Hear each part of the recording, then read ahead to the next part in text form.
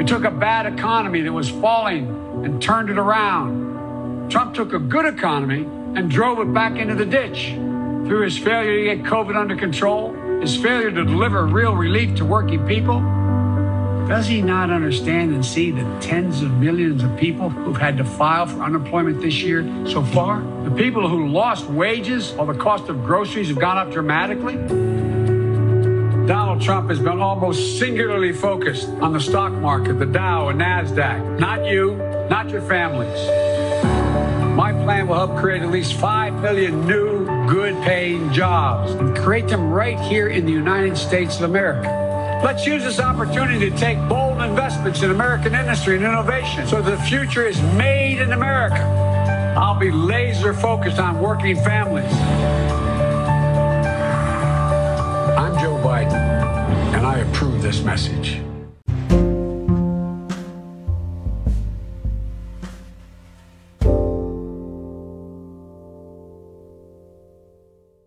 Welcome to The Politicrat. I'm Omar Moore.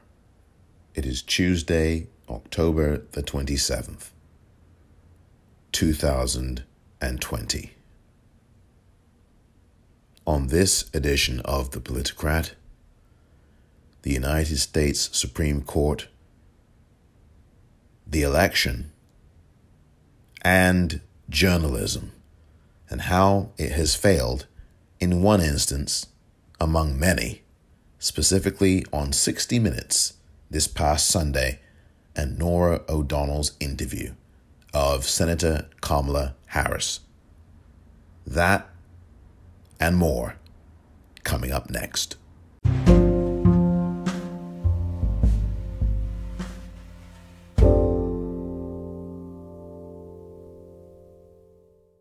Are taken away by a far-right majority on the Supreme Court.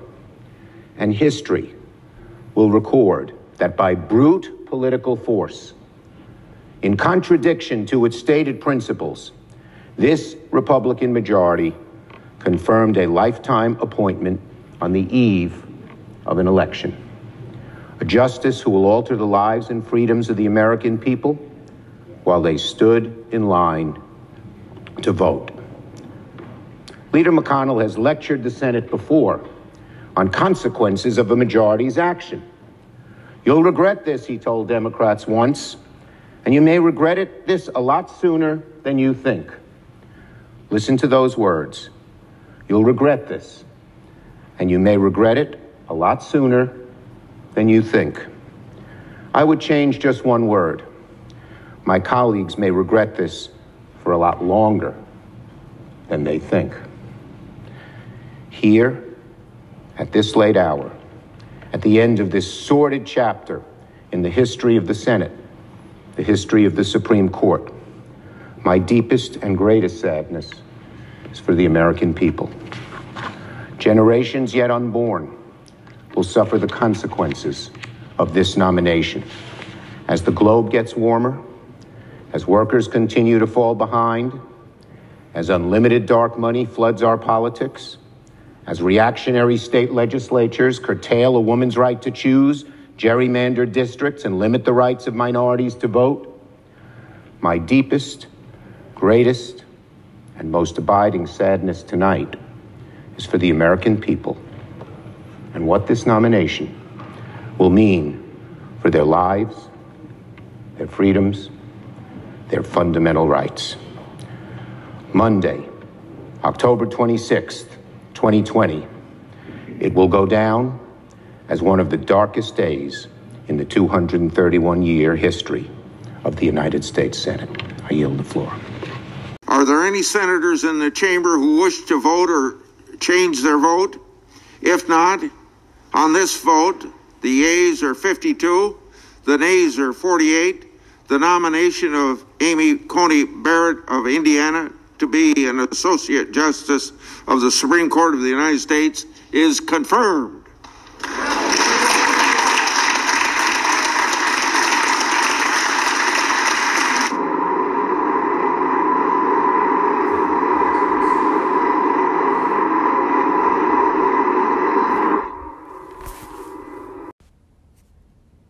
Those words you just heard were those of Chuck Grassley, the Republican senator from Iowa, who you could hear the lilt in his voice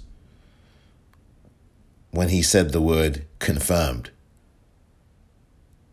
It was a celebration, and you heard the applause.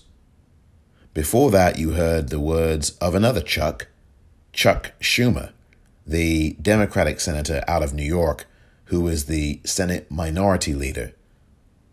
Though I think not for long. In about a week from now, exactly a week from now, I think he's going to be the Majority Leader. But we'll talk about the election in a few minutes. What we saw last night was the far-right and fascist takeover of this country, almost complete, 50 years in the making, if not longer. And what you saw last night with this confirmation of Amy Coney Barrett to the U.S. Supreme Court, and we all knew it was going to happen. What you saw last night was nothing less than a fascist takeover. And it's been 50 years of this. 50 years. This did not just start with Donald Trump in 2017, putting his hand on a Bible declaring that this would be the end of American carnage. This American carnage stops right here and stops right now. And of course, he meant the opposite.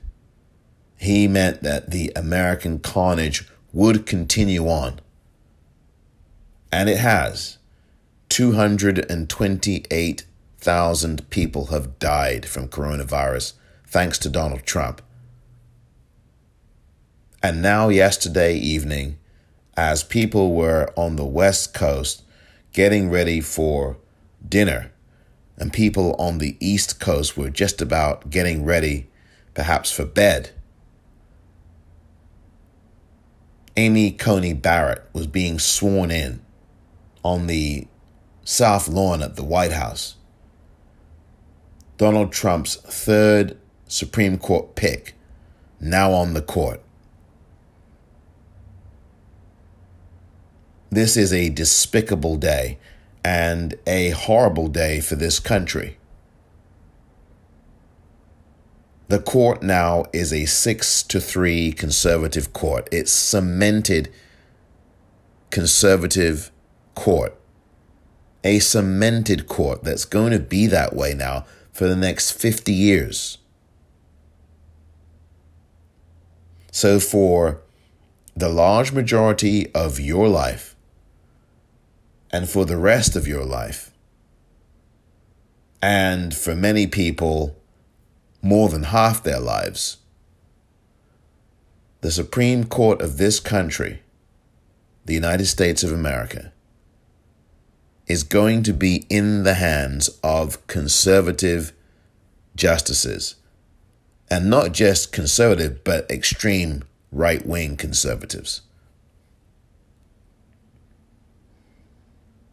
Judge Amy Coney Barrett, who does not believe in a woman's right to choose, who does not believe that the Obamacare that we have in this country should even exist anymore. She took her now colleague, Chief Justice Roberts, to task in a writing that she did a few years ago, condemning his stand on preserving the Affordable Care Act, which is Obamacare. Someone who does not believe that gay people have the right to marry each other.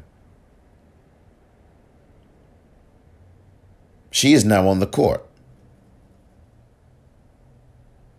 That is the reality that Americans woke up to this morning. That is the reality that we are left with. And that's why you heard the celebration. That's why you heard the cheering. That's why you heard the applause. And that's why you heard the lilt and zeal and change in pitch in Republican Senator Chuck Grassley's voice. Chuck Grassley is about 90 years of age. 90. He's up there. He's up there. And nearer the end than he is the beginning, like pretty much all of us, or many of us. And yet, I've never heard a man who's close to 90 or in his 90s so happy that a Supreme Court pick has been confirmed to the court. I've never heard someone so happy. And if a man who is 90 years old or close to 90 can be so happy about a Supreme Court nominee being confirmed, that spells doom for the rest of us. Amy Coney Barrett is a hatchet woman. And now as Justice Barrett, she will show you that she is a hatchet woman. You heard the speech that I played there, a portion of it, the closing minute or 2 minutes from Senator Chuck Schumer, the Democratic senator who sounded a very stiff, grim note of how dangerous this is. I think it was a very good speech. You have to really listen to the whole thing to get the whole punch of it, but you heard those 2 minutes and change. You heard those 2 minutes or so. And Chuck Schumer really hit the nail on the head. This is something that is going to affect generations yet unborn. And contrary to some conservatives on Twitter, this ain't just some rhetorical flourish. This really is going to happen. You are going to affect the lives of millions of women in this country, of millions of people who receive assistance thanks to the Affordable Care Act. You are going to affect many people who are gay, who want to get married. There is already a case in Minnesota that is coming before the Supreme Court in the next few weeks that deals with abortion. I can tell you that that is a fact. They are already starting. What you have now in this country, and what you have had in this country for hundreds of years, quite frankly, is white, male, minority, apartheid rule. We've seen that with the stealing of the 2016 presidential election. We've seen that with the gerrymandering and the redistricting. We've seen that in Wisconsin, especially with regard to those two things, so that even though most people in the state of Wisconsin vote Democratic in these elections, overwhelmingly so, you still have the districts redrawn to such a degree that Republicans still have control.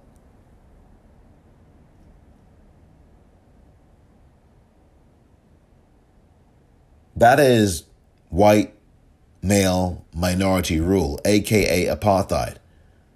And while apartheid is that kind of rule based on race, with the majority of people being black, functionally, it's no different here in the United States. You've got white men who are a minority in this country. They are what? Less than 18%, less than 20% of the country as a group. And yet they, the rich among them, control and rule all the apparatus in this country. The courts, the economic structures, law, war, politics, entertainment. Sports may be the only thing they don't, but ownership-wise, white men do. And so none of that has changed in all of these hundreds of years. And we are living in a regime of patriarchy that continues on to this very day. We've been living in that for hundreds of years. And what we saw last night was another rubber stamping of the patriarchy. That's what we saw last night with this confirmation of Amy Coney Barrett. And just because Amy Coney Barrett is a woman, that does not mean that the patriarchy is not alive and well. Trust me, she's there to do the patriarchy's bidding. Not just the far right's bidding, as odious as that is. She is there to do the bidding of the patriarchy, white male patriarchy. And trust me, she's not going to recuse herself from any kind of election matter that comes up, should it come up. Hopefully it won't, but should it come up next week or thereafter, she's not going to recuse herself. That's just not going to happen. Presidential historians can say what they want, Michael Beschloss. But the reality is that is not going to happen. This is why she was rammed through in the first place. This is a very clear attempt to keep the white male patriarchy in this country alive. And using a woman to do it is the very proof that patriarchy is still alive and well and in full throttle mode. That is what is going on.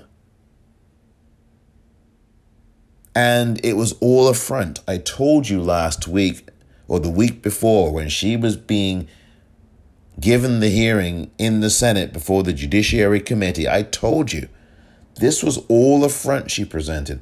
Oh, my kids, and oh, I've got these 2 black kids that I adopted, and I've got a child with Down syndrome, and I've got my lovely kids. You know, all my kids are wonderful. This was a smokescreen based on the optics. She's got a child with disabilities. She's got 2 black kids that she's adopted, and she's got the rest of her kids, as she calls them, her lovely kids, her kids. So, a person who has 2 black children she's adopted and a person who has a child with Down syndrome, she cannot be that bad. Oh, no.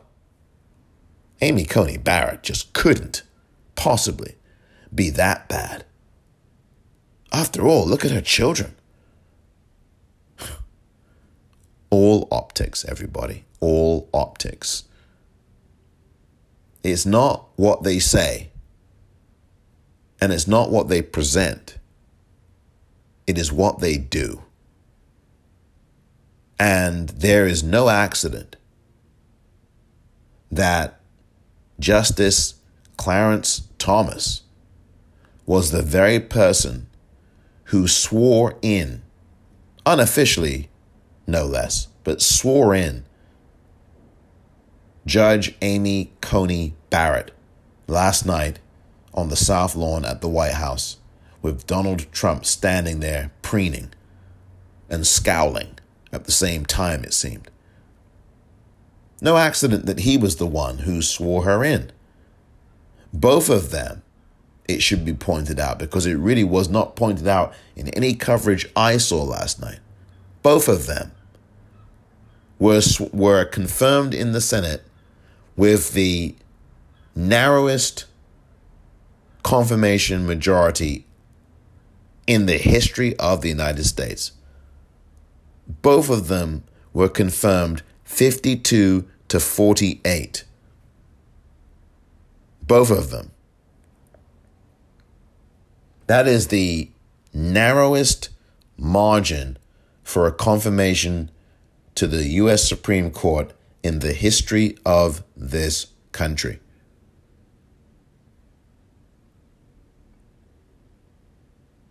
Only one Republican crossed over to join the 47 Democrats, and that one Republican, as you might have guessed by now, in case you didn't know, was Republican Senator Susan Collins out of Maine. A week from now, the voters will have voted her out. They're going to do that. And this, for Susan Collins, was a last gasp attempt to gain some currency with the voters in Maine. And that currency has almost evaporated over the last 3 years or 4 years or 6 years. Sarah Gideon is going to become the next senator of Maine. The Democrat will become the next senator of Maine. That is one I will guarantee you. The only reason that Susan Collins crossed over, apart from obviously wanting to make a last-ditch effort of pretense that she cared about the voters in the state of Maine, who she has been the senator of for 20 years or so now, plus, is because the outcome was already stenciled in, and it was never in doubt. She probably told Mitch McConnell, this is how these things work. Mitch McConnell and her got together. She told him, Mitch, Moscow Mitch, I'm going to do what I have to do here because my seat is under threat and I need to vote the other way to curry favor with the constituents in the state of Maine. And Moscow Mitch probably said to her, well, okay, Susan. And that's exactly what happened. He knew he had the votes. When it was clear that Lisa Murkowski, who was not running for re-election, was going to vote yes, a few weeks after she said, well, I don't believe we should be voting for a Supreme Court nominee during an election season. We shouldn't be doing that. And even in the first instance when she said that, she never said that she wouldn't vote. She just said that she wouldn't vote yes, I should say. She just said that she wouldn't vote during that time. Didn't mean that she said that she wouldn't vote yes. She just said she wouldn't vote now. But of course, when it was clear that the votes were there for Justice Barrett, she turned around and did not even stick to principle. Surprise, surprise. Murkowski decided, well, what the heck, I'm going to vote for her anyway. Just 2 weeks after or 3 weeks after I said I wouldn't.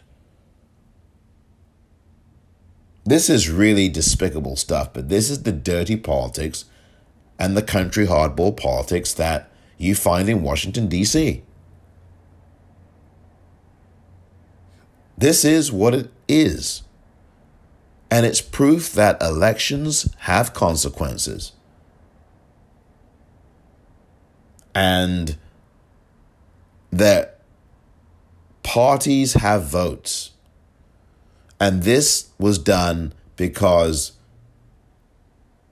the Republicans control the U.S. Senate. If the Republicans had not controlled the U.S. Senate, which means that if voters did not vote for Republicans, which also means that if voters didn't stay home during these midterm elections or off-year elections or in last time's general election from 2016, we wouldn't have an Amy Coney Barrett on the bench.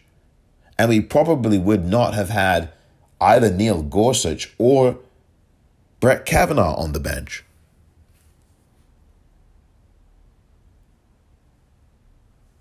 Elections really do have consequences.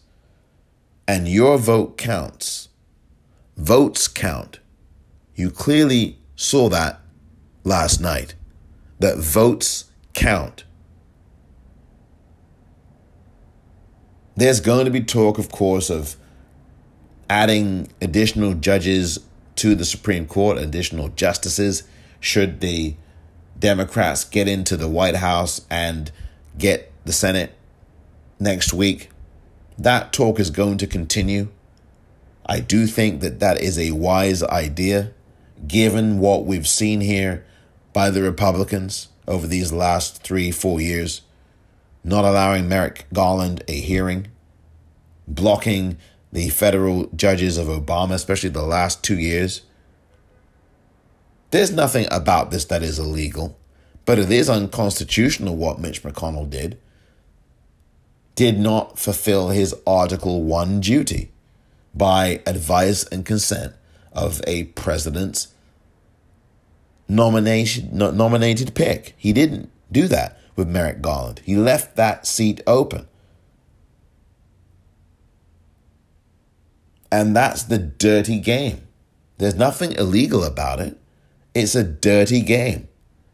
And the Democrats have got to stop worrying about, and I've heard this from some pundits, well, my goodness, if Joe Biden gets in and, oh my gosh, and they pack the court, and they add people to the court. I mean, who's packed the court these last 4 years? 3 stolen Supreme Court seats? And you're talking about packing a court? I mean, this is the language that you have to unpack. Speaking of packing something. You got one justice that was put there because Mitch McConnell blocked Obama's pick, Merrick Garland. You had a second one there who came in because Anthony Kennedy, who was seen as a more centrist to right kind of judge, was bribed basically to quit and retire. You had Ivanka Trump go up there with her 2 kids and charm him and bribe him. God knows what was offered for that, what was offered in that bribe. Money, lots of it. Education for Justice Kennedy's kids or whatever. I don't know if he has children or not. Or his family, whatever was promised, right? To get him to retire. He retires, and then you've got someone accused of sexual assault. He gets on the Supreme Court. That's Brett Kavanaugh. And now you've got, not even a month ago, well, actually a month ago, just over a month ago, Ruth Bader Ginsburg perished. She died. She passed. I believe it was September the 18th or 19th. September the 18th, whatever it was. I believe it was September the 18th of this year. She passed away. That's just over a month ago. That's just over 5 weeks ago now. And they couldn't wait until she was buried before. In fact, Mitch McConnell couldn't wait an hour and a half before declaring, we're going to go after this seat. We're going to put someone in. Rammed through Amy Coney Barrett, the very polar opposite of Ruth Bader Ginsburg.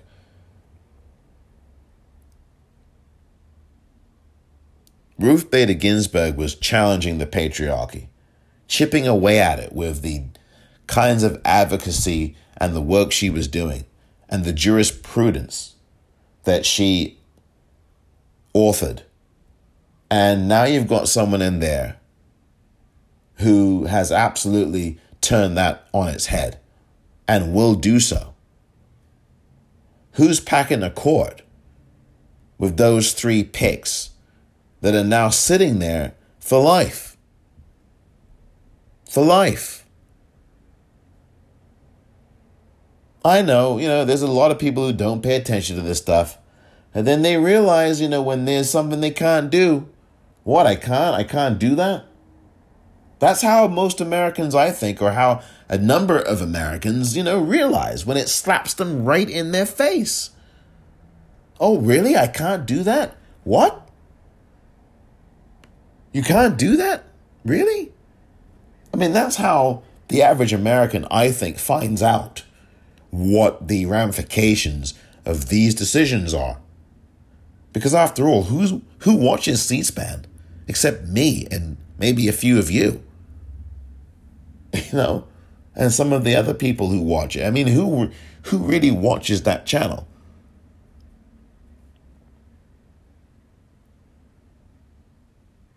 I mean, this is just... Look, the Democrats now should not be afraid of this idea of adding justices to the court. You cannot have an ideological tilt so far off now to the point in which everything is going to be decided strictly on ideological lines. That is not how you run a country. That is not how the Supreme Court should ever be. Tom Hartman wrote a book about this, The Hidden History of the Supreme Court and the Betrayal of America. And that is exactly what happened last night with this Amy Coney Barrett confirmation. America was betrayed, and not for the first time.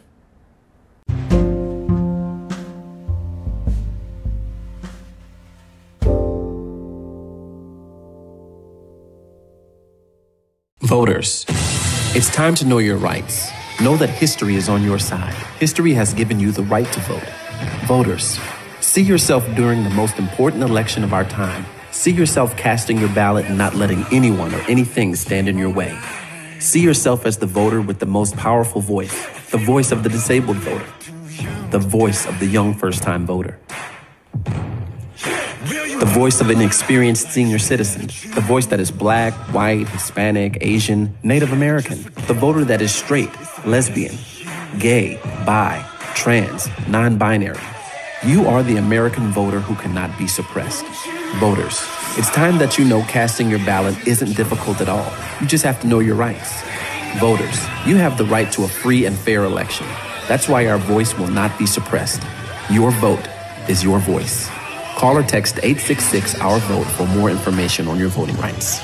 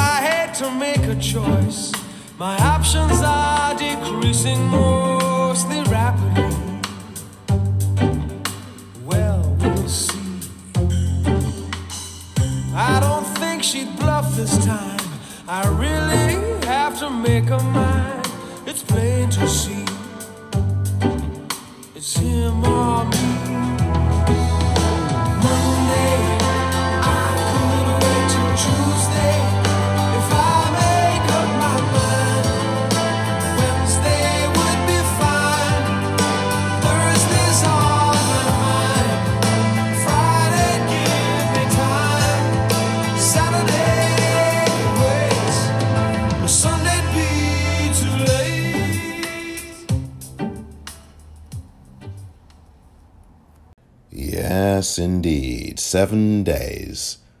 That was Sting with 7 Days from his album 10 Summoner's Tales.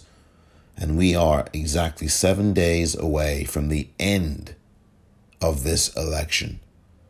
This election, which began on September the 4th, 2020, in terms of the voting, began on September the 4th with North Carolina and absentee ballots, will end next week, a week from today, on November the 3rd, 2020, the final day of voting. It's incredible that we are almost at the finish line. with 7 days to go, with 1 week left of voting, the United States Elections Project has put out some numbers that I think are staggering. According to the U.S. Elections Project, as of the time I'm recording this, 66,377,711 people have voted in the United States already. That number of over 66 million people is already higher than the total number of votes that either Donald Trump or Hillary Clinton got in the 2016 presidential election. That 66.3 million number is more than half of the total number of people who voted for either Hillary Clinton or Donald Trump.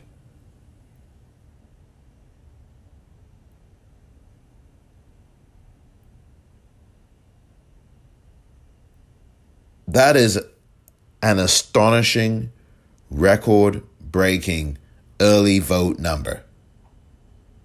Never before in the history of this country have we had this many people voting before the end of an election. That number will obviously travel higher by the time you get to listen to this episode. That number will have gone past 70 million people, most likely. And by the time we get to next week, when we get to Monday of next week, there is a really good chance that the number could be past 90 million voters. And if that number gets to around 90 million,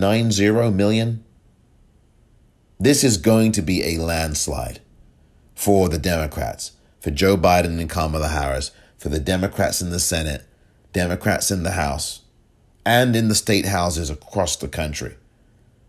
The state legislature, which is very, very important in your state, the state legislature, critical. Your mayor, your governor, your city council member, your assembly person. Because what we are seeing now, and granted, not every one of these people is voting for a Democrat, but what we are seeing right now are precisely the conditions that are needed for a so-called blue wave. Democrats win elections when the turnout is high. When people stay home, as they did 4 years ago. When people vote third party, as a lot of people did 4 years ago. When people write in candidates, as a fair measure of people did 4 years ago. The Republicans win those kinds of elections. Don't get me wrong, there's still a long way to go. 7 days is going to feel like 7 years. This next week will feel like it's 7 years long. You're going to hear more stories of chicanery and voter suppression by the Republicans. You're going to hear those stories. The Supreme Court, speaking of which, before Amy Coney Barrett was put on it and confirmed, ruled 5-3 in favor of the Wisconsin state legislature, and said that the Wisconsin courts, the Wisconsin apparatus couldn't count its own votes.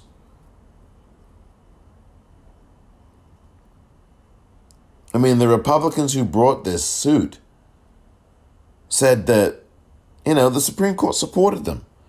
Said that we don't want Wisconsin to count these votes.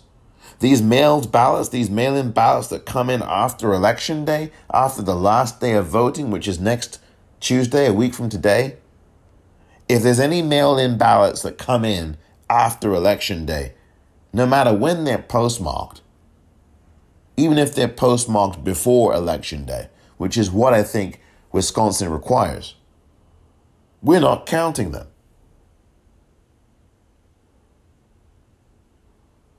And the U.S. Supreme Court said they agree. No, we're not going to count them. Wisconsin, you can't count your own votes.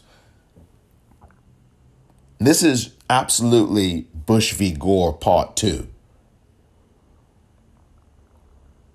And Brett Kavanaugh even invoked Bush v. Gore, which was supposedly a one-time only decision 20 years ago.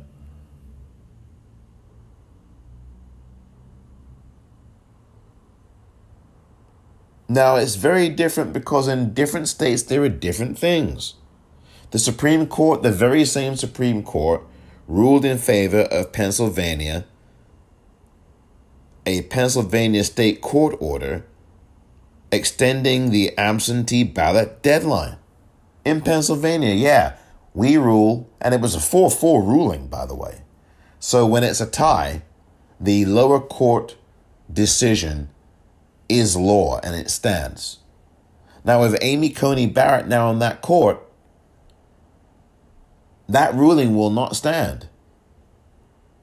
That would be overturned and Pennsylvania voters wouldn't have that chance. This is what having Amy Coney Barrett on the court means now. But yesterday's decision by the U.S. Supreme Court was nothing short of an atrocity, as was that confirmation vote, rammed through in less than 40 days after one of the greatest judicial pioneers we've had in this country passed away. You had someone like this rammed through like a battering ram. I mean, Amy Coney Barrett, yeah, we'll ram her through, but we won't ram through a stimulus package for you, everyday American.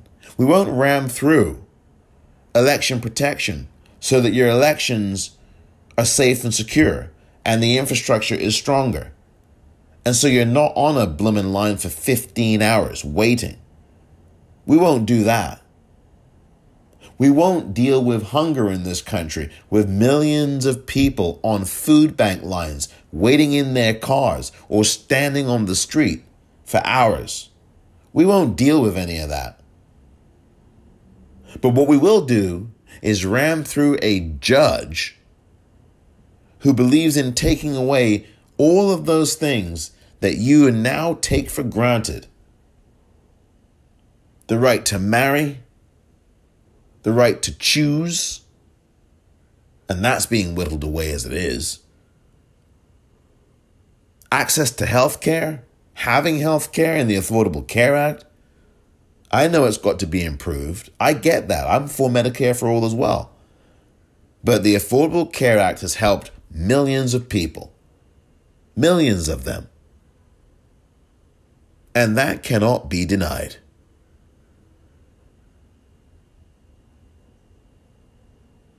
This is really evil. And this is why we've still got so much work to do in these final 7 days of voting.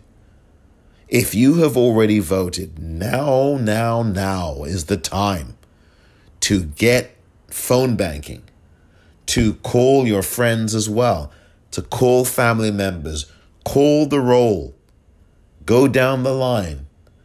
Look at your address book, look at the people in it that you know, and remind them to vote or ask them, have you voted yet? Are you registered? In Pennsylvania, today is the last day to vote in person. So if you're in Pennsylvania right now, Tuesday, October 27th, that's today, is your final day to vote in person on an early basis. Your final day to do that.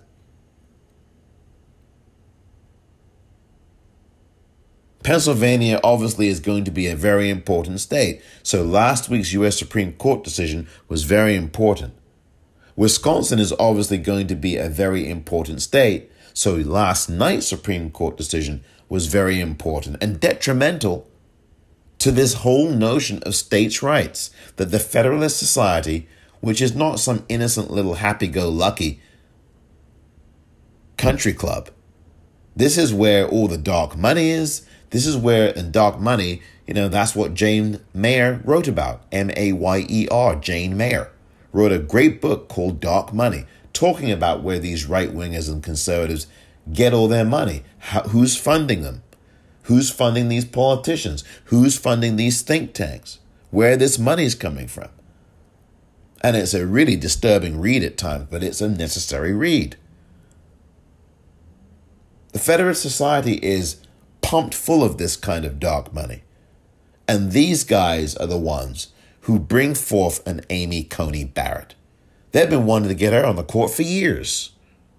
This wasn't just some pick that just was there. They were talking about her when Kavanaugh was being considered. And even before Kavanaugh, she was being looked at. With Gorsuch.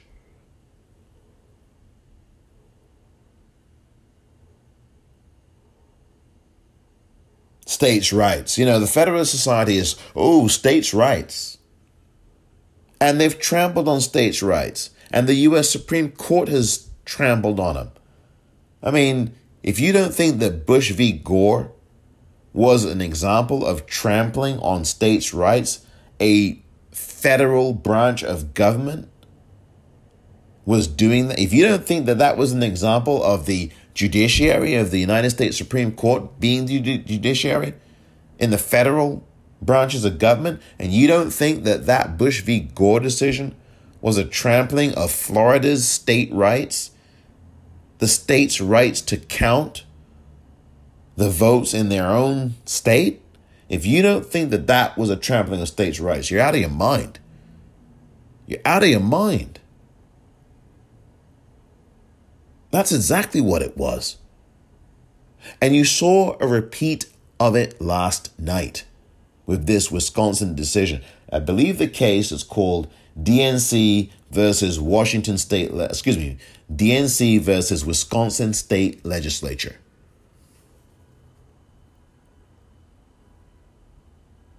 This was a hideous Supreme Court decision. But what we've got to do now, obviously, be angry about this, tweet angry, communicate on whatever social media platform you do, your displeasure with all of this. I mean, the Democrats tried all they could to slow this down, but they were never going to win this battle. Because, why? They didn't have the votes. They didn't have the numbers. Power. And we have to give the right people power. Simple as that. I think the American voter is getting that message today and has been getting it since September 4th, where people have just said, you know what? There is no chance I'm going to be sitting home. People are motivated to vote. It's now up to 66,461,363 people who have voted already, according to U.S. Elections Project. And it is a 2-to-1 in favor of mail-in ballots. You can bet that Donald Trump is going to be challenging that. But let him challenge it. Let him challenge it. You go out there and do your job and vote.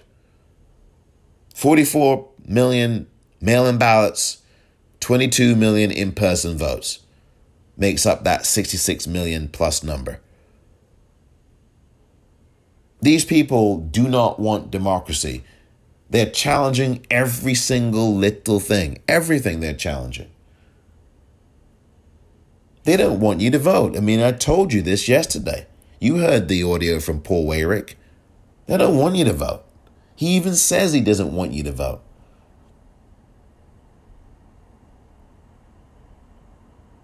We have a job to do these next 7 days. We need to phone bank. We need to text. We need to do a roll call in our address books to all the people we know, friends, obviously family. Ask everyone you know, have you voted yet? Are you registered? And if they say no, tell them how important it is right now to be registered and how important it is right now to vote. Because, registration deadlines have been fast approaching in some of these states. Now, there are a lot of states where you can register and vote on the same day. Meaning on election day, you can in some states. In California, you can do that. But look, what you want to do right now is bank these votes. And as I keep saying, if we turn out in droves and we vote early in droves and we have this record-breaking turnout, we will win this election. It will be Operation Landslide coming to full fruition. And what you are seeing right now in the United States of America is precisely that. While I do not know, and you do not know, exactly who has voted for whom, what I do know is that this kind of record-breaking turnout certainly favors and tilts toward the Democratic Party. When John Lewis said, vote like you've never, ever voted before, the American people listened. And with 1 week to go, I'm pretty darn confident that John Lewis is smiling from up above. Exactly 2 years ago today, on Saturday, October the 27th, 2018, a white racist who was armed to the gills, armed to the teeth, entered the Tree of Life Synagogue in Pittsburgh, Pennsylvania, and shot and killed at least 12, if not more, at least 12 people who were Jewish, who were at the synagogue.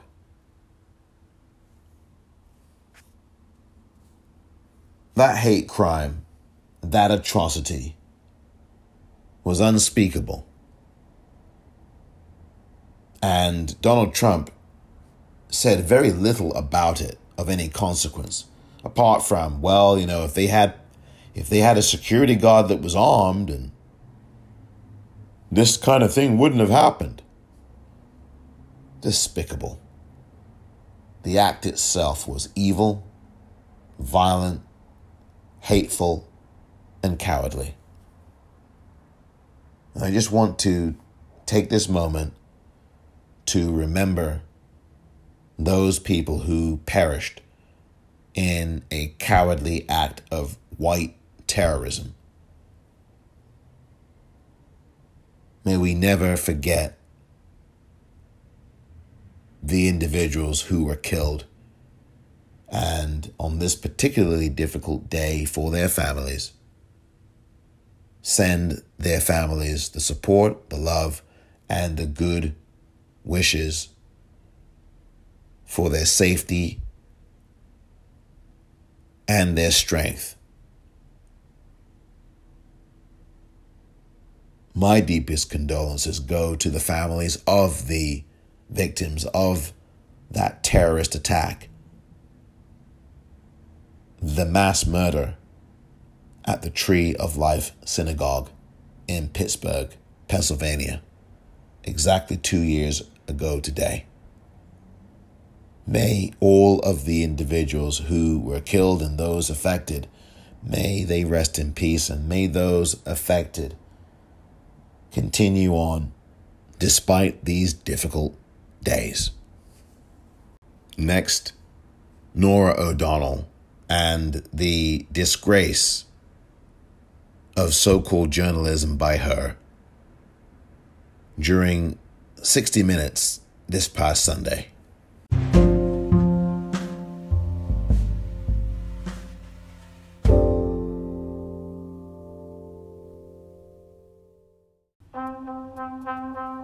This year's election is going to be a little different. Instead of one election day, we now have a voting season. That special time of year when polls can open weeks before election day. When your mailbox can become a voting booth. When how you vote is just as important as who you vote for. How, when, and where to cast your ballot depends on your state. 'Tis the season to be prepared. This year, plan your vote.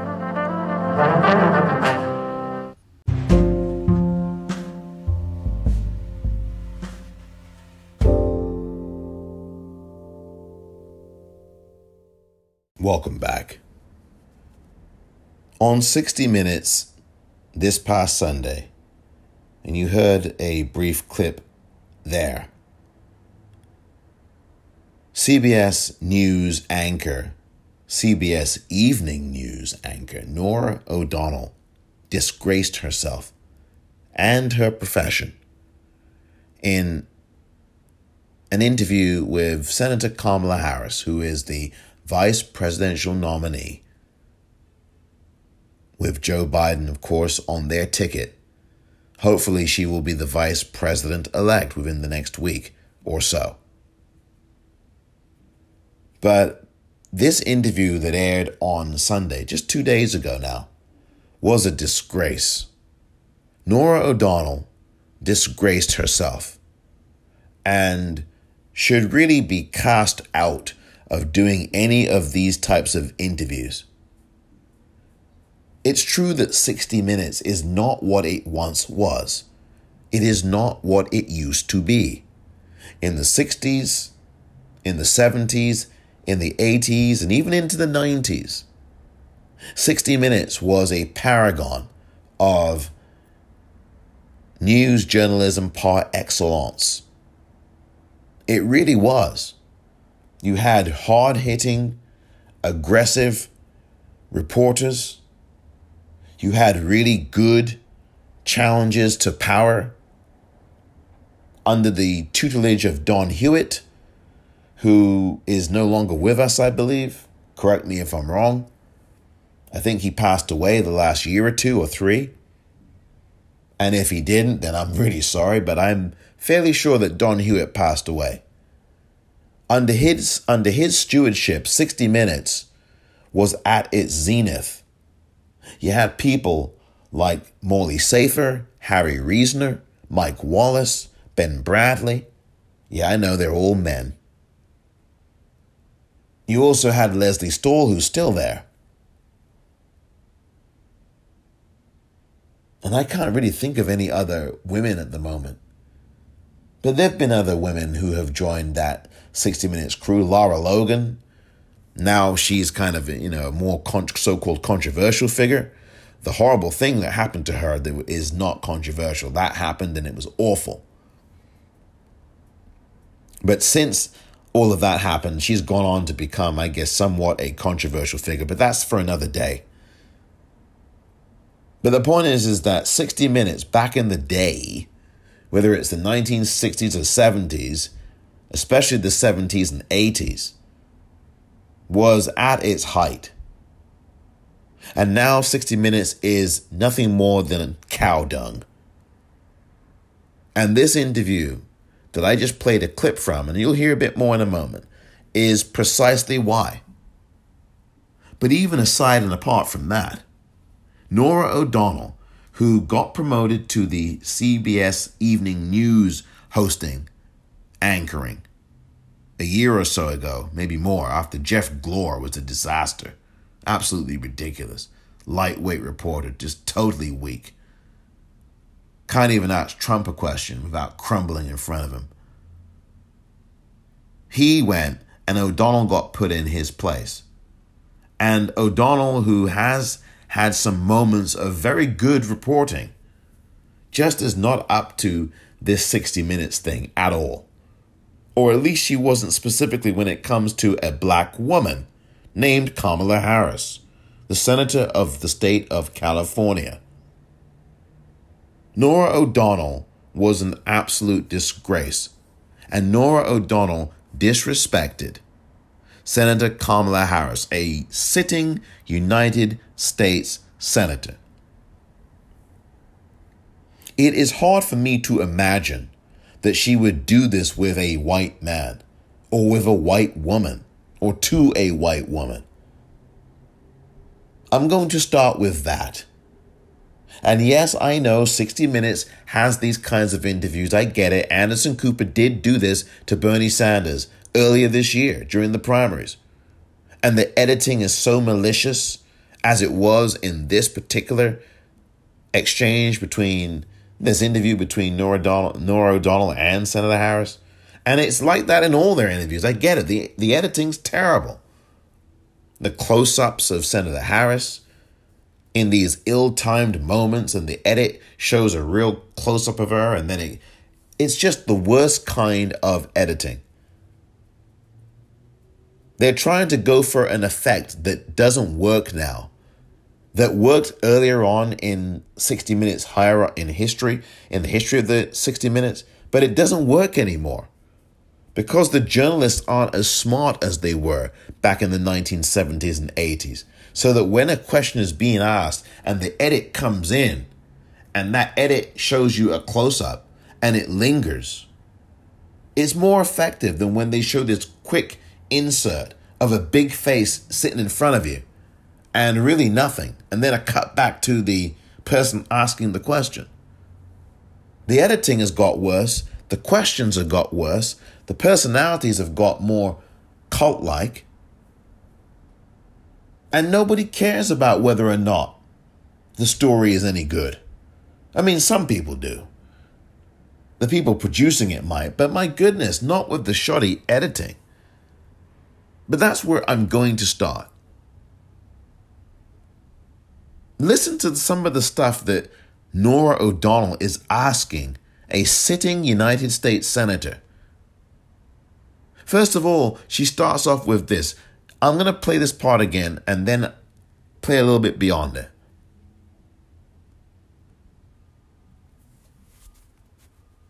But Joe Biden's running mate's record is less widely known.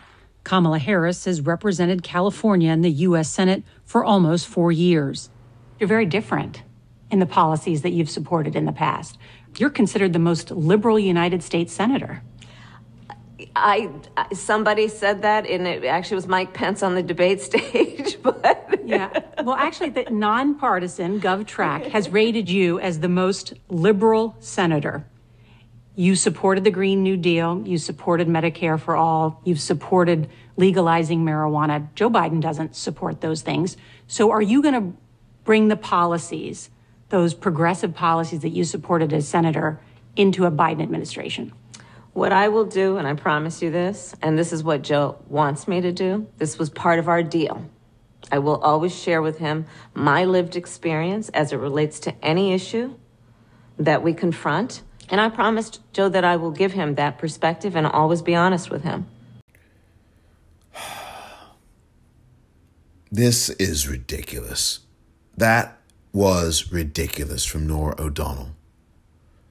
First of all, quote Norah O'Donnell saying this to Senator Harris, "You're very different." And then there's this pause, that for about a second, half a second to a second. You're very different in the policies that this is just so blatant. You're very different. Pause. And in my mind, that is what she's really saying is you're very different because you're a black woman. And you are this vice presidential pick. And it's "you're very different." And then there's about a second of pause. And then O'Donnell adds, "in the policies that you've supported in the past." "You're very different in the policies that you've supported in the past." Isn't there a better sentence structure or a better way to say that? Instead of saying "you're very different," you've already subliminally ascribed the notification to your white viewers that, "oh, you're very different," aka you're a black woman.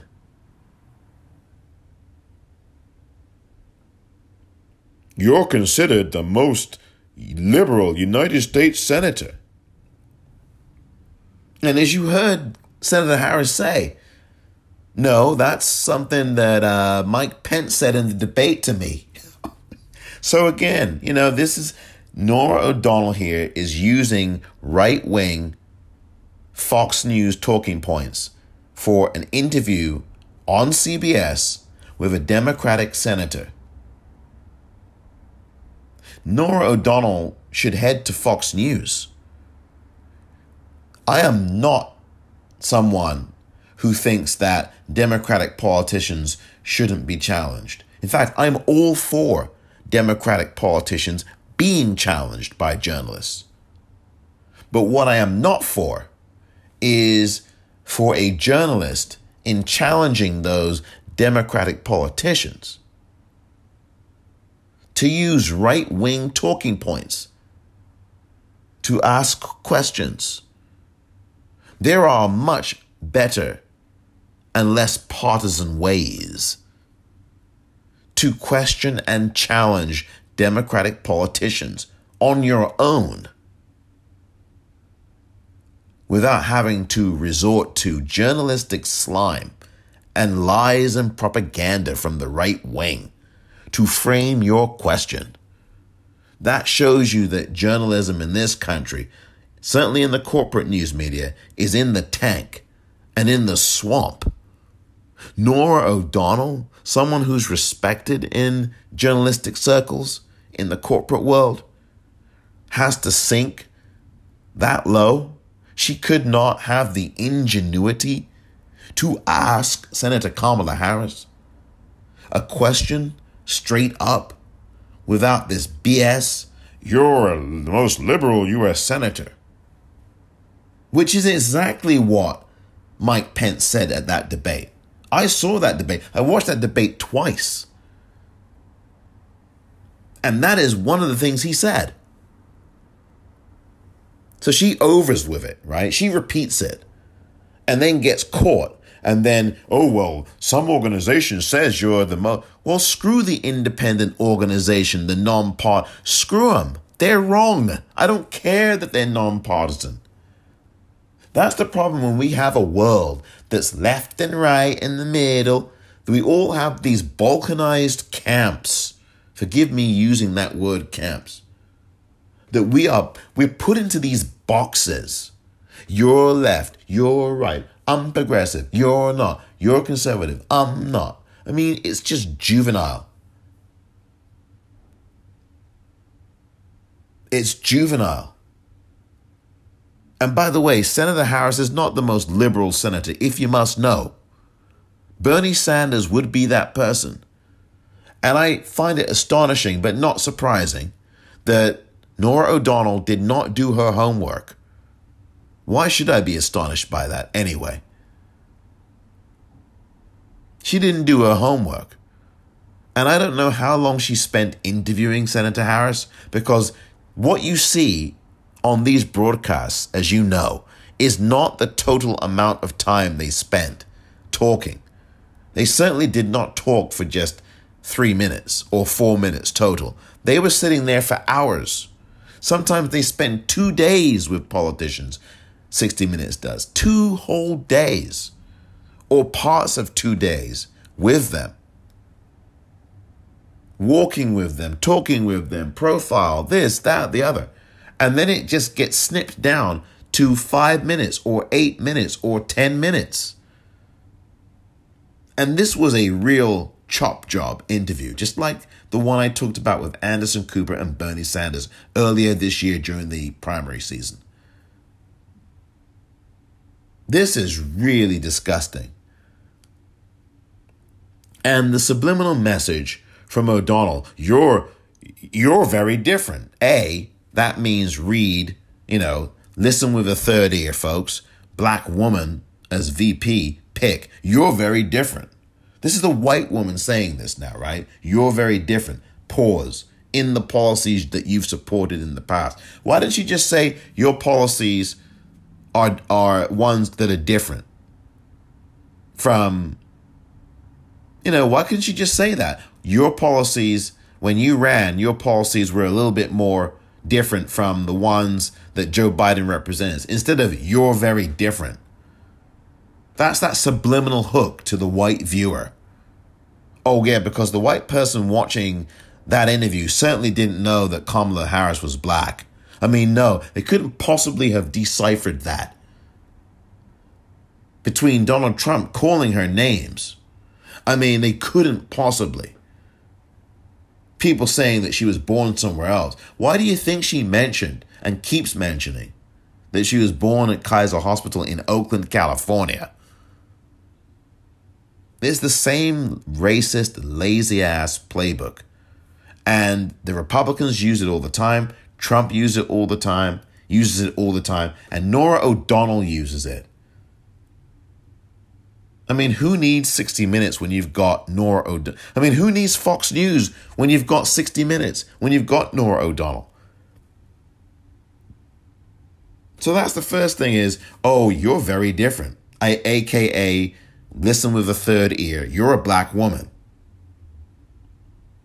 And you're the most liberal U.S. senator. You're considered the most U.S. liberal. You're considered, oh my God, this just makes me so... You're considered the most liberal United States senator. In other words, the subliminal message that O'Donnell is sending to white viewers in particular, but to all viewers, but particularly white viewers. Black woman, liberal. Seriously. I'm telling you, that's what I see watching that and you listening to it. And I want you to replay this podcast episode, these clips of that interview, and then listen to them again, and then watch, because the watch of the actual video of this interview is the real tell. The expressions on the face of Norah O'Donnell when she's asking these questions. Oh, and you've supported the Green New Deal. You supported Medicare for all. You've supported legalizing marijuana. Well, big whoop, Norah. The majority of Americans also support these things. So what are you talking about? And who are you talking to? Because it ain't the majority of America. You're talking to a right-wing echo chamber or something. Oh, you supported the Green New Deal. You supported Medicare for all. You've supported legalizing marijuana. Oh, shock horror. Oh, my God, those are so bad. Those things are so terrible that most Americans support them as well. Most Americans support the Green New Deal. Most Americans support Medicare for all. Most Americans support legalizing marijuana. Why is that an issue, Norah O'Donnell? Say why. Is that an issue? But she goes on. I want you to listen to this. So are you going to bring the policies, those progressive policies that you supported as senator, into a Biden administration? Oh, are you gonna bring those progressive policies into are you gonna bring those progressive policies into a Biden administration? Ooh.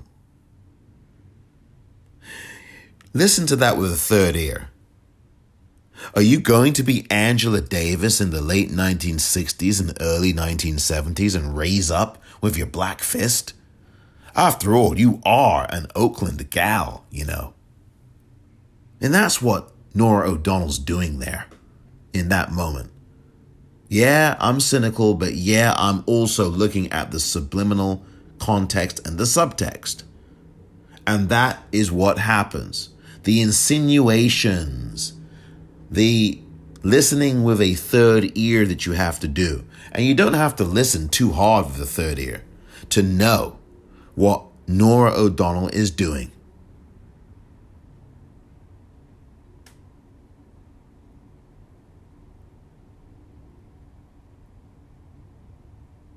I mean, this stuff is really disgusting.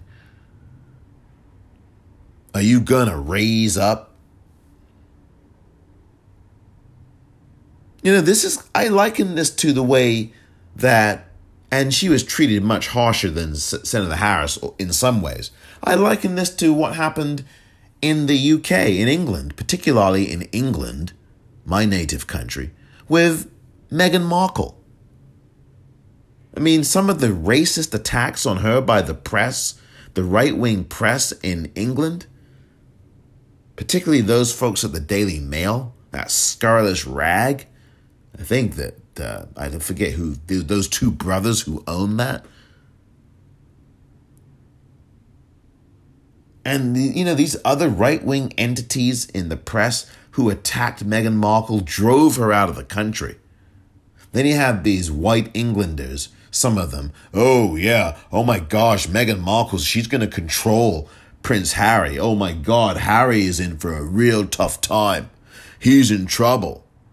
The white guy is going to be corrupted by the black woman.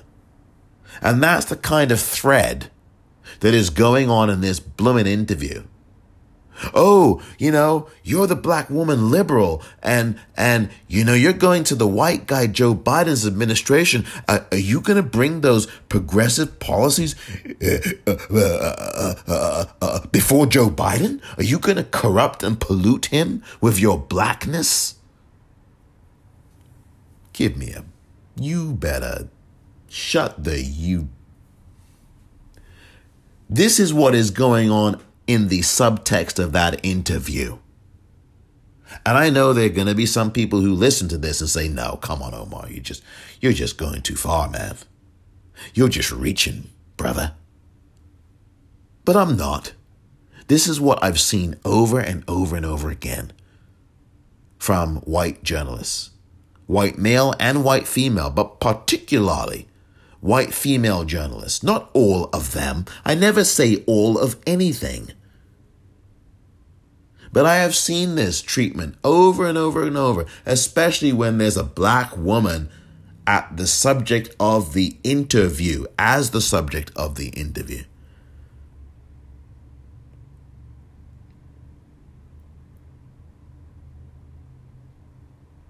I want you to listen to this, and I'm going to continue, because this thing here, listen to this next clip.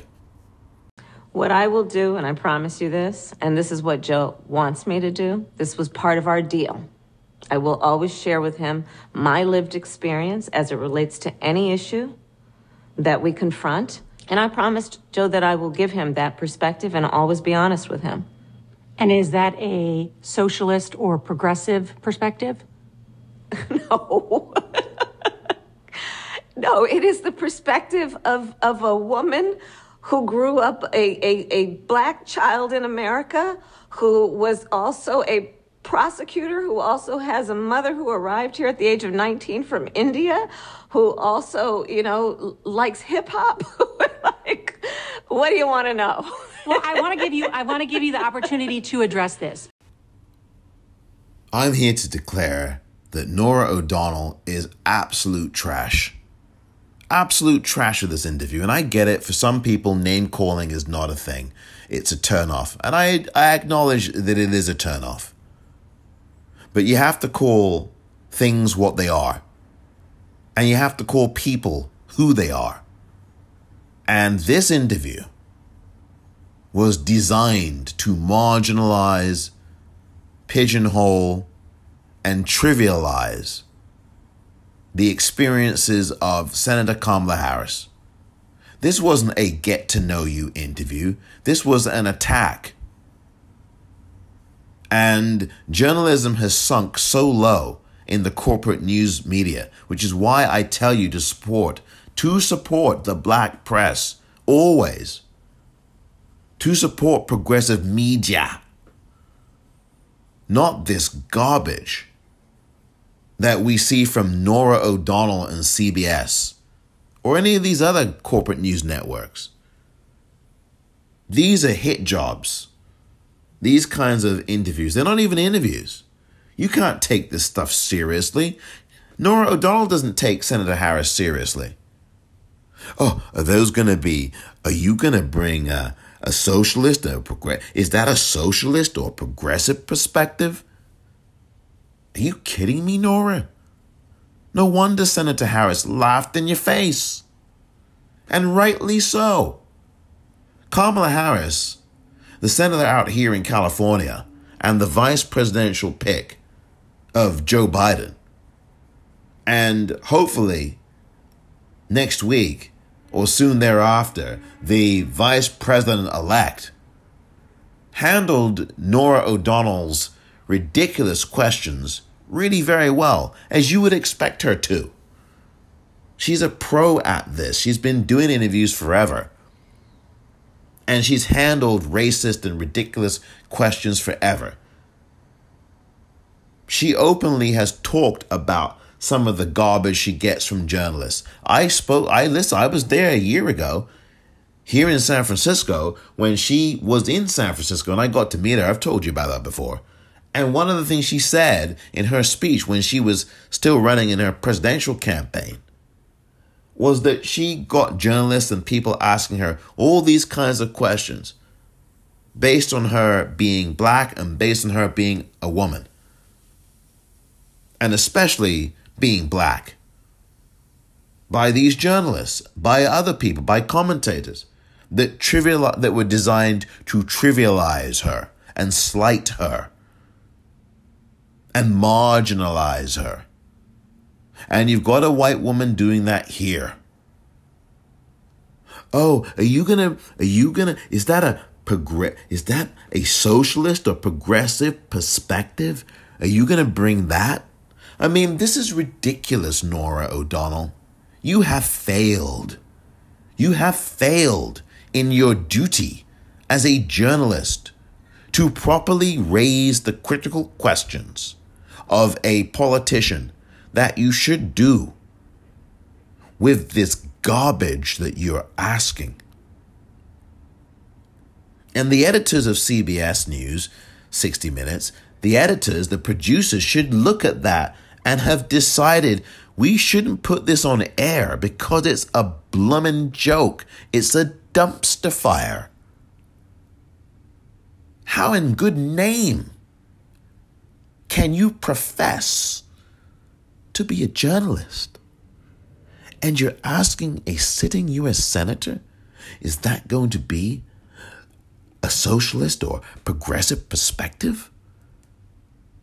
Really? You totally trivialize Senator Harris's lived experience? And you heard Senator Harris say, no, it's based on me being a black woman growing up here and having an Indian mother. And I mean, come on. This prism of left and right and this, and it's just dehumanizing. And Norah O'Donnell completely disrespects Kamala Harris throughout this interview that was shown. Can you imagine what was left on the cutting room floor? And this is the thing. She throws these right-wing talking points. All of them. Instead of just asking straight-out questions, she plays gotcha. She plays the right-wing talking point and throws that at Senator Harris. Harris just swatted it away, and she did well. Thank you very much. But this is the bullcrap game that gets played by these journalists in the corporate news media. And then when they've got a Republican sitting in front of them, they never say to that Republican, is that a far-right perspective you're bringing? They never say that. Oh, what are you going to do? You're the running mate of Donald Trump. Are you going to bring a far-right Christian conservative perspective, Mike Pence? Is that what you're going to do? That question never gets asked of a Republican who is so obviously Christian right like Mike Pence is. But I'm saying in general, you will not have a Republican fielded a question like that from anybody in the corporate news media. What they will usually do is ask them questions on the substance and the policy and the factual situation. That's what you'll get. And I can't tell you, with this interview, the number of times they showed cuts and video of Donald Trump saying something. This is in the middle of the Joe Biden and Kamala Harris interview. That 60 Minutes then shows these inserts of Donald Trump talking. Oh, well, and Donald Trump says this. Oh, well. I mean, they're so biased towards Donald Trump and these Republicans. This nonsense about, oh, this is a liberal media. Nothing could be further from the truth.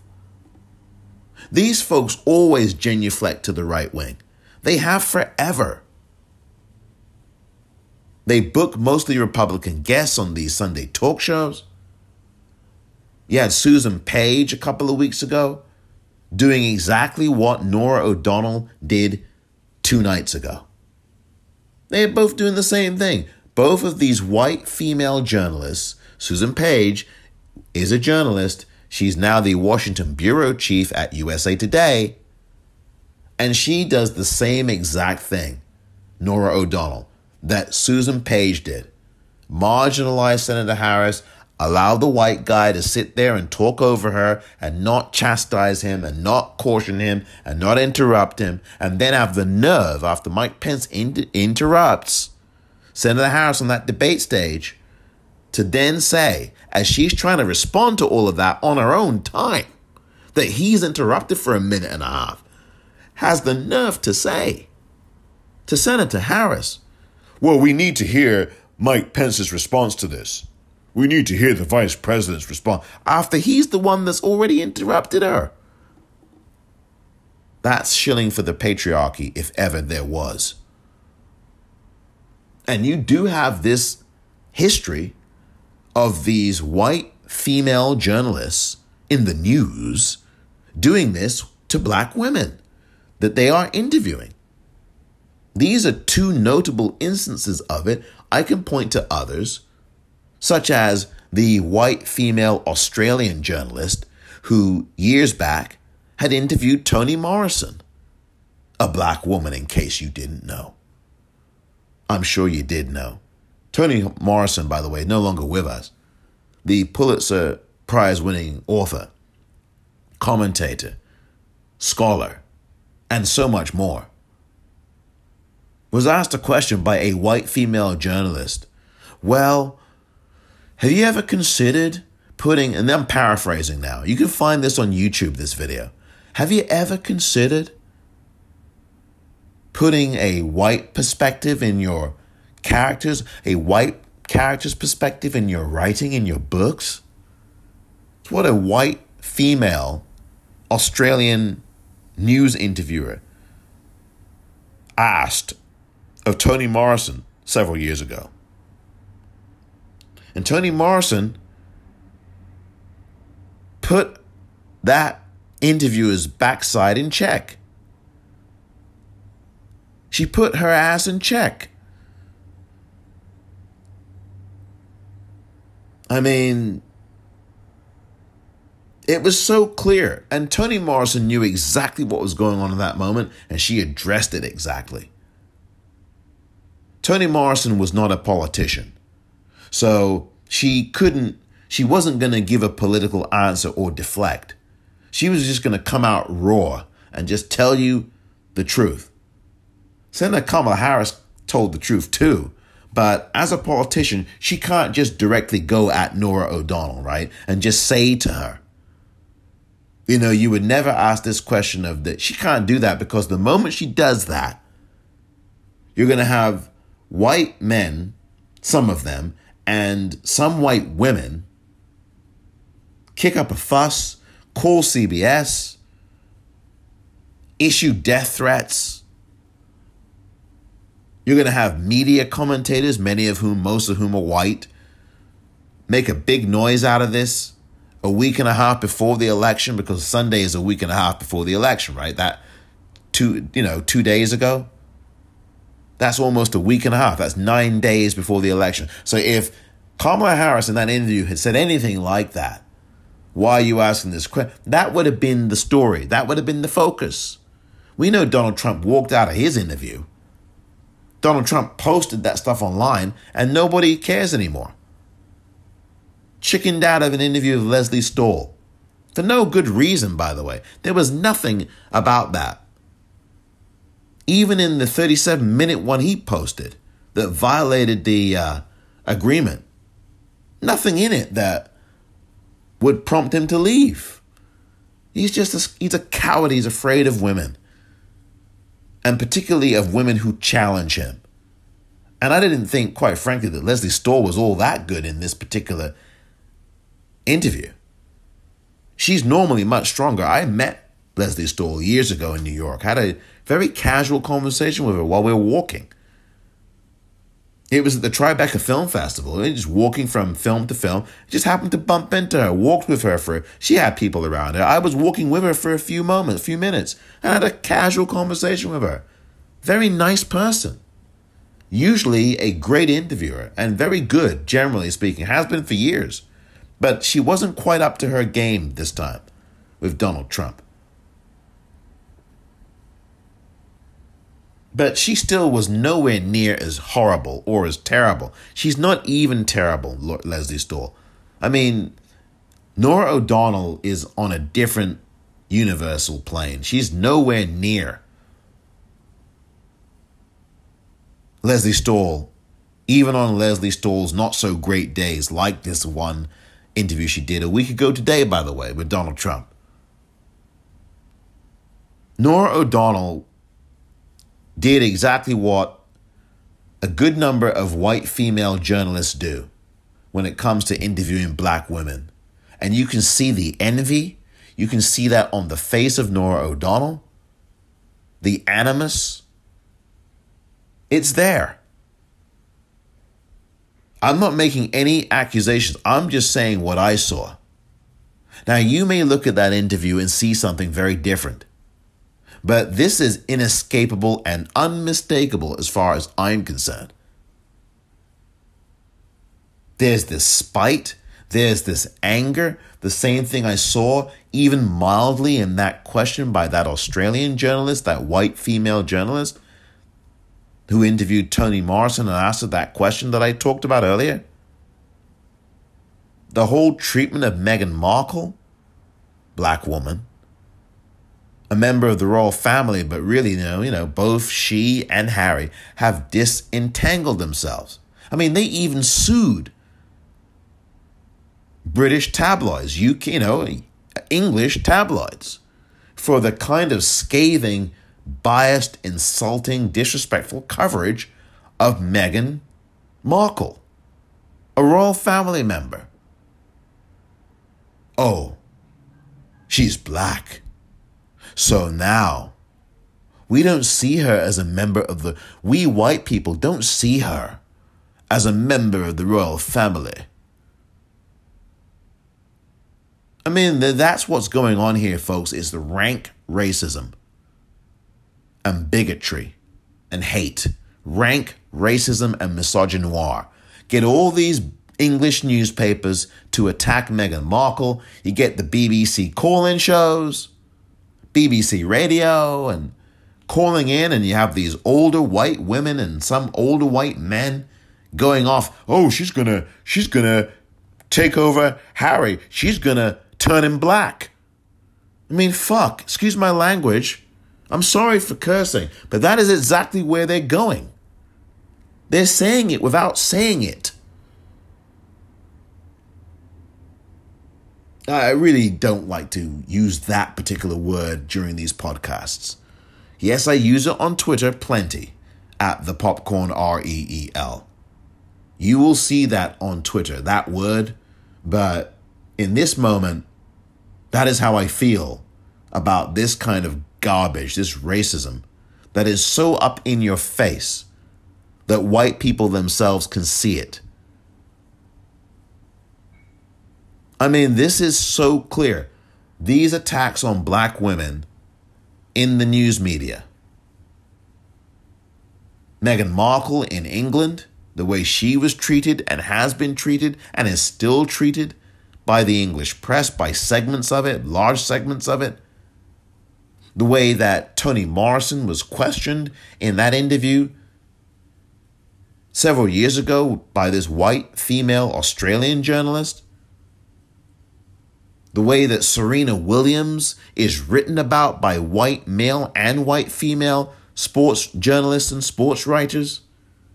These New York Times articles about Serena Williams, oh, she's not feminine. And you have these white female tennis players that they get to interview in the article. Oh, well, I would never want to be buff like that because I want to keep my femininity intact, my white femininity. That's basically what was being said in that article of 2 years or so ago, 3 years ago, whatever it was. And now you got these white women who are obviously paying more attention to their physique and are lifting more weights. Give me a break. You watch tennis next time and you tell me if you haven't noticed that. But there's no article by the Times talking about, well, these white women, I don't want to be like that. It's what they said about black women with the Africanness of their lips. And it was all in the 1970s. Ooh, I don't want to have lips that look like that. I remember this in England, for God's sake. Oh, I don't want to have lips like that. Ugh. And they were demonizing black women and their features, just like they've demonized black people and their features here and in England and in Japan and everywhere else. Now, all of a sudden, you've got white women with these inflated lips. The collagen gets injected and nobody says a damn word.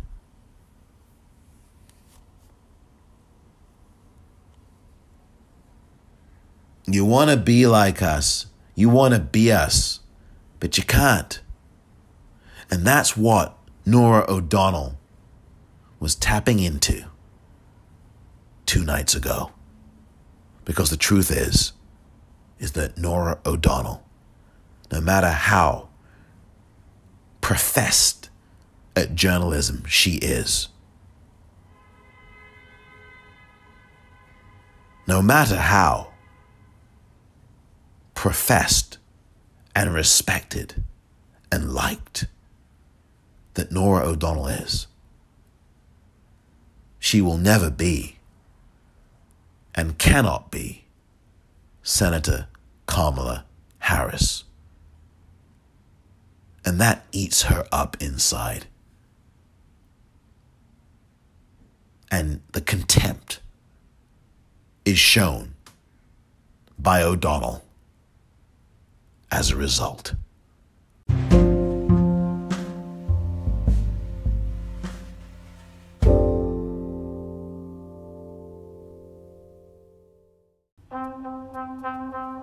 This year's election is going to be a little different. Instead of one election day, we now have a voting season. That special time of year when polls can open weeks before election day. When your mailbox can become a voting booth. When how you vote is just as important as who you vote for. How, when, and where to cast your ballot depends on your state. 'Tis the season to be prepared. This year, plan your vote.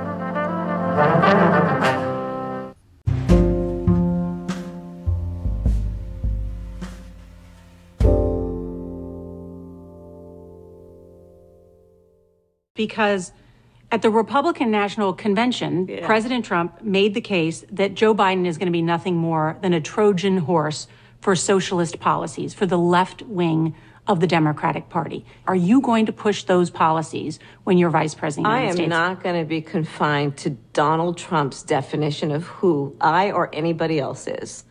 And I think America has learned that that would be a mistake. So just to button that up, because you have fought for Medicare for all. That's not something that Joe Biden supports. If you become vice president, would you say to a President Biden, you know what, we should really be pushing for Medicare for all, not a public option. That's just not going to do it. That's not my value. I would not have joined the ticket if I didn't support what Joe was proposing. And so our plan includes expanding on everything that Joe, together with President Obama, created with the Affordable Care Act. By contrast, you have Donald Trump, who's in court right now trying to get rid of a policy that brought health care to over 20 million people, including protecting people with pre-existing conditions. And he's doing it in the middle of a pandemic that has killed over 215,000 Americans. There are journalists out there who should be interviewing Kamala Harris as the senator of this state of California. And I think that black journalists who work at these corporate networks must be given the access, more access than they may already have, to interview Senator Harris. And I think that if you had a great interviewer and reporter and anchor like Lindsay Davis of ABC, now I grant you, obviously ABC is not CBS and 60 Minutes is not on ABC. But Lindsay Davis is a more than capable interviewer and reporter. She's interviewed Senator Harris on a number of occasions. I watched them, one of the most recent ones just a week or two ago on abcnews.com. And Lindsay Davis was the moderator, or one moderator, at a debate earlier this year during the Democratic primary. And she asked a question of Mayor Pete Buttigieg. And that question was really about, your record in South Bend, Indiana, as the mayor of that town when it comes to the police and the police brutality there. It was shocking. I'm paraphrasing. It's shocking. You didn't do anything. And black people were being targeted and killed by police, and you weren't doing. And it's true. Pete Buttigieg, who is now a really good advocate for Joe Biden, did not do anything largely during his term as mayor of South Bend, Indiana. He didn't. Just ask the black people in South Bend what they think of Mayor Pete.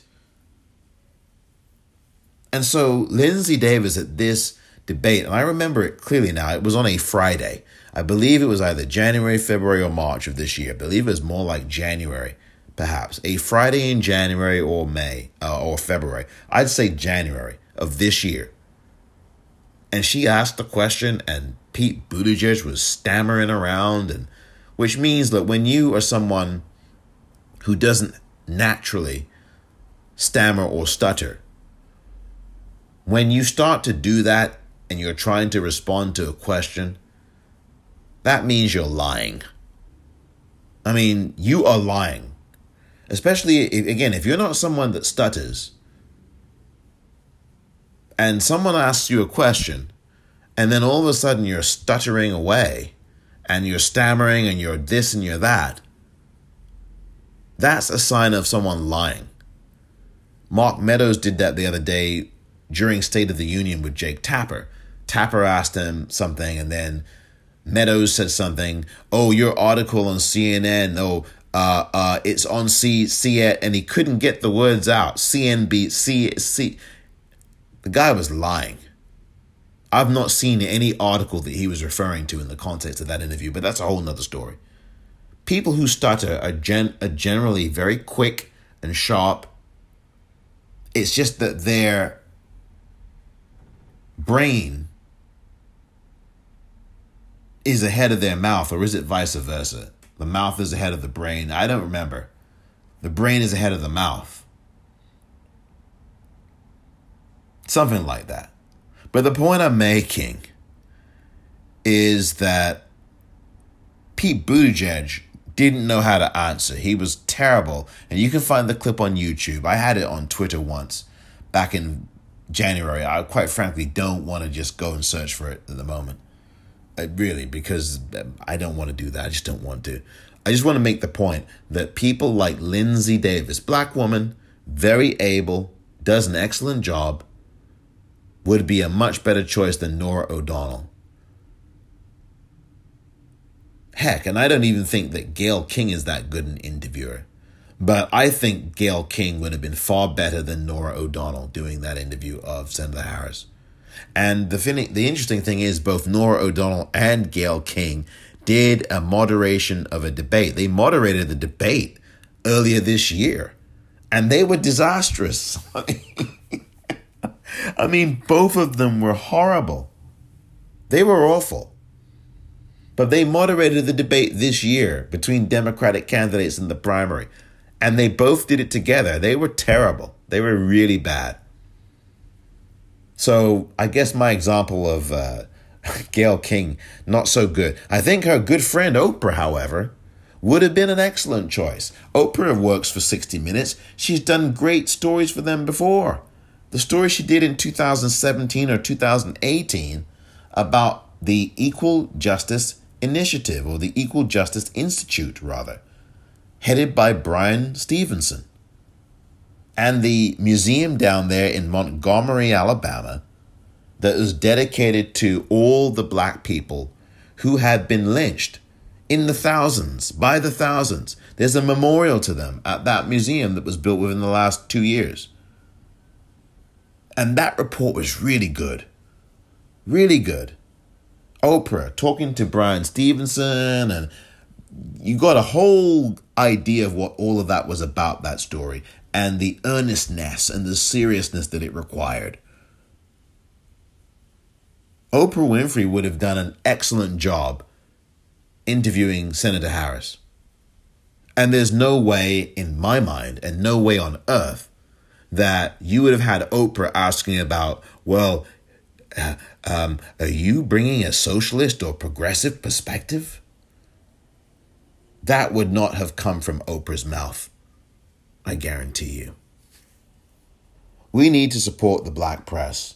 That's the bottom line of my point here. We need more black female journalists to be doing these interviews in the corporate news media, because there's plenty out there. Kristen Welker showing you how great a reporter she is. She's a good interviewer. She was excellent at the debate last week, moderating it, much better than either Chris Wallace or Susan Page, separately or combined, and gets half the credit in this racist country that we're in. Racist country that we're in.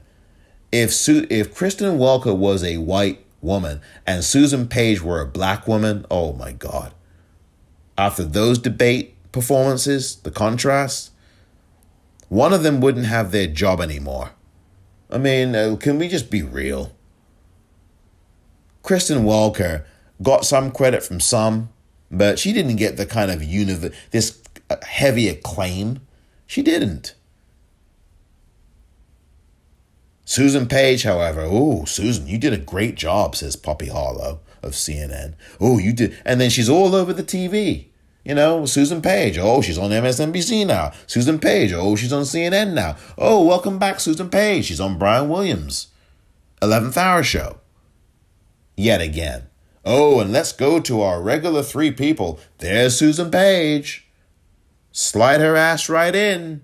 Never mind that she effed up the debate and treated the black woman like a stooge. Oh, never mind that. Oh, we slide her backside right in there like she didn't F up that debate that she moderated.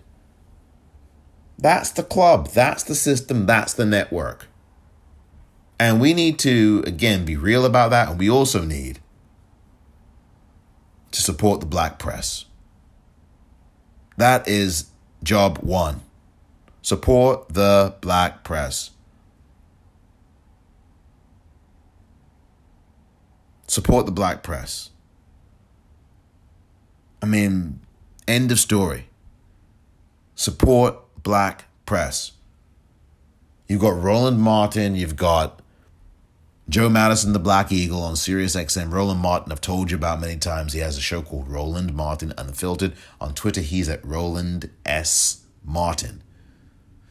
You really should be looking into watching that show every day, 6 p.m. Eastern Time, Monday through Friday on Twitter, Facebook, and Periscope, I believe, and Periscope and Instagram and everywhere.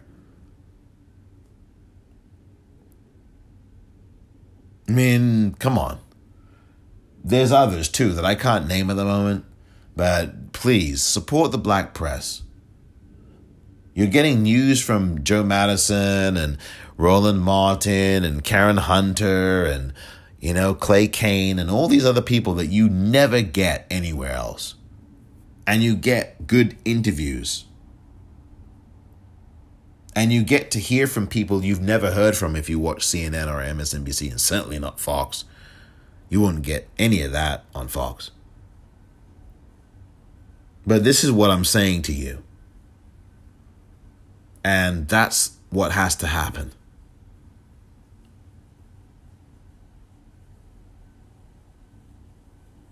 By the way, one last thing. If you still have not voted and you have an absentee ballot, then you have to fill that absentee ballot out, follow the rules of your state, make sure that you properly sign and address the ballot if it requires that, and that you go to a ballot drop-off box, or even better than that, to your local county board of elections office and hand deliver that ballot to them. Find out which county you live in your state, and then go and search for the county board of elections in that county. Or it might be called the municipal clerk's office, or it might be called something else. I have a voter guide at the Popcorn REEL on Twitter that will enable you to find your county's board of elections office. There are just 7 more voting days remaining here in this election.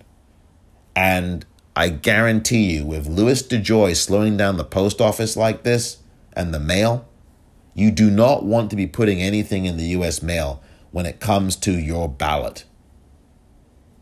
You need to be hand delivering that in person, or you need to drop it off at an official drop box. Repeat, if you still have your ballot with you right now, you need to fill it out right away and drop it off at an official Dropbox location.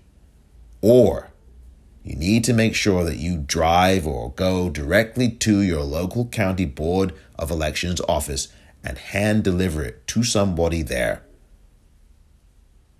Because sending it in the mail now, too risky, too soon, not worth losing your vote over.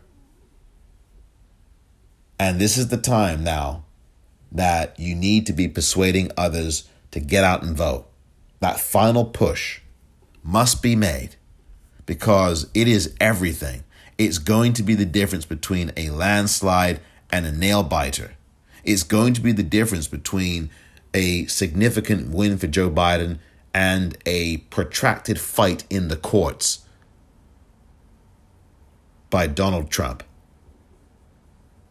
We cannot afford to get to where we were 20 years ago or where we were 4 years ago. So as we tick past 67 million people as of the time of this recording, make sure that you go out and vote if you haven't already, and make sure you phone bank and get the vote out, please. 7 more days. Leave nothing to chance. Ignore the polls and get to work. Thank you for listening to this edition of The Politicrat. I'm Omar Moore. I wanted to feel free, not to have the white gaze in this place that was so precious to me, which is the work. And you will maintain this safe place for yourself, for your art? You don't think you will ever change and write books that incorporate white lives into them substantially? I have done. In a substantial way? You can't understand how powerfully racist that question is, can you? Because you could never ask a white author, when are you going to write about black people? Whether he did or not, or she did or not. Even the inquiry comes from a position of being in the center. And being used to being in the center. And being used to being in the center.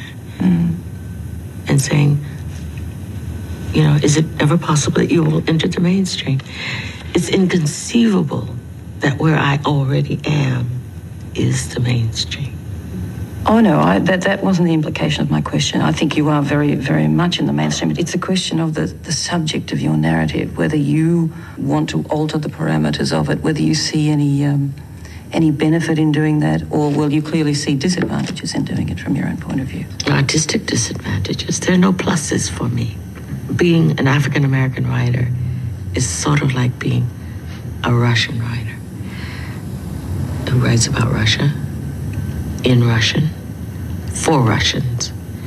And the fact that it gets translated and read by other people is a benefit. It's a plus. But he's not obliged to ever consider writing about French people or Americans or anybody.